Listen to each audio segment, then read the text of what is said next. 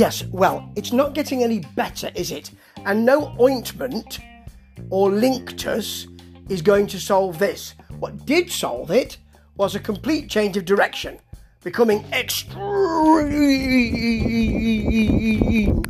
rather than Eastern. Eastern! No, it doesn't work. Yeah, this is ECW from the WWE Network from the 25th of May 1993. And one of the reasons why I like watching these episodes before Eastern was extreme is because we've got Terry Funk on here, and it's just a reminder of how important he was to wrestling. The programme, though, is blooming terrible, and generally, I'm sorry, but it is, generally, we've got Paulie Dangerously as the injector of some kind of energy. He's the Lord of Misrule, really. The Lord of Misrule. He is neither commedia dell'arte nor vaudeville or pantomime, but he is the Lord of Misrule. A topsy-turvy day. And what you often get with ECW at this time, they had it last week in that they showed the whole of a match that you saw the week before. This week, you'll see the whole of a promo that you've seen the week before last. And I thought at one point, have I got the wrong date? But no. Anyway, let me take you through the matches as such and as they were. You've got Jay Sully and Stevie Wonderful. Jay Sully is, as he says, the play-by-play man. He keeps saying that as if it's insider knowledge. And Stevie Wonderful, who's got a lovely red-headed mullet. And I thought he was going to be supplanted by Dangerously a couple of weeks ago, and he said, could you go in the back and check the camera angles? I'll take over from here. I thought that's a passing of the torch. He's now going to become a commentator, but no, because he's better as the Lord of Misrule with a bladder on a stick, and all that kind of stuff. Yeah, all of that. So, he doesn't have a bladder on a stick, but that kind of thing. He's better if he's not sat behind a desk, really. So, early on we've got the Riders from the Easy Riders, HD Rider and EC Rider, I think he's called, from the Easy Riders, yeah, versus Super Destroyer 3, who is, they're from the Hell Riders, actually, these two riders. And, of course, we know Super Destroyer 3 is not Super Destroyer 3, it's Sal Bellomo. He gets beaten down by he gets beaten down generally, goes to the eyes, and hits a drop kick. He wins. I don't really care how he wins. I'm not really that connected with it. He gets attacked by the proper Super Destroyers, who take his mask off and reveal him to be Sal Bellomo. Wow. And I thought it was Victor Mature. No, it's Sal Bellomo, and which we knew anyway. And it's going nowhere, this, but they're still pushing it. Next, we've got the Suicide Blondes, Christopher Candido, and Jonathan Hotbody, who is dark-haired but calling himself blonde, which I like a lot, versus Winters and Stetson. Winters and Stetson, attorneys at law, who are tag team champions at the moment. Now, swig of me coffee. You get a Winters head flip and headlock, a headbutt to the nethers, the nether regions, which Candido sells well, actually. Nice counter DDT from Winters. There's a ref bump, a hot body roll up, no ref. Oh no, Jonathan Hotbody could have won. And then Winters blocks the chained fist of Candido and walks into another, it looked like, augmented punch to me from Jonathan Hotbody, and it's the pin. And that's a short reign because we've got new champions, and Winters and Stetson have had the belts all of 2 weeks. Yeah. But they are the coming men at this time in ECW. The Suicide Blondes, definitely. Now, Todd Gordon, who of course is the promoter here, and Jay Sully is out saying, Todd's saying he signed the chain match between Funk and Gilbert. But apparently, according to Dangerously, he didn't. No.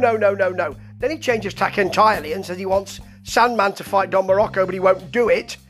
All this time there's a wrestler waiting in the ring for Morocco, who turns up to fight him.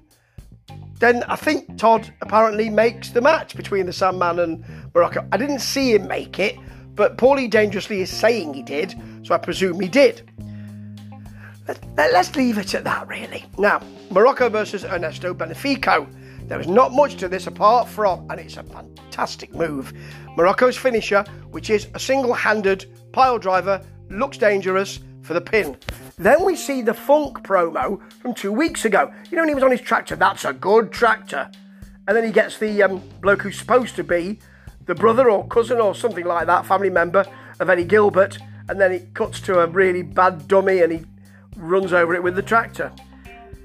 Well, we saw it 2 weeks ago. It was funny then, and that was 2 weeks ago.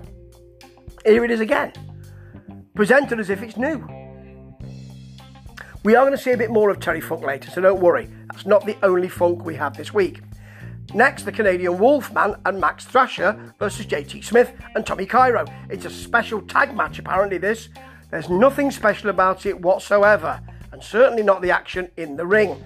There's a Cairo suplex, a JT Smith clothesline, then a Cairo power slam. All right. They work well together, do Cairo and Smith. Cairo and Smith. Sounds like some kind of, some kind of detective duo, doesn't it? Cairo is a hard-ass New York detective, and Smith is a slovenly Southern detective. How will they get on when they meet? All that kind of stuff was going on in the 80s, wasn't it? Anyway, so that big suplex from Cairo into a Smith clothesline, into a Cairo power slam, then Cairo catapults Smith onto, I think it was Thrasher, for the pin. Sully seems really excited by this, and I suppose he is because it's the only real chain wrestling you've got throughout the whole programme. Certainly you won't see any of that with Snooker versus Glenn Osborne. Snooker is the TV titleist, and Glenn Osborne is the number one contender. Apparently, I don't know, he's been on for a couple of weeks, so maybe he is. There's a bad Osborne clothesline to start with, and he doesn't really connect with Snooker. Snooker throws himself over the top rope because that's what they went through, I presume, in the back.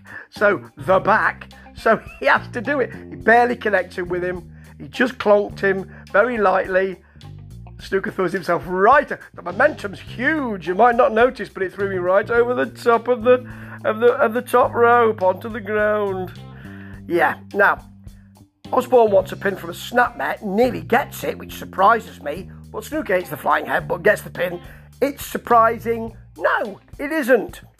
Now, Todd Gordon is now being berated by Eddie Gilbert, who says it's Eddie Championship Wrestling, not Eastern Championship Wrestling. Although I think, going forward, Paulie Dangerously might want to question that. He says that Paul didn't sign the contract for the chain match. So there you go. If he didn't sign it, Todd's saying he did. I don't know what's going on.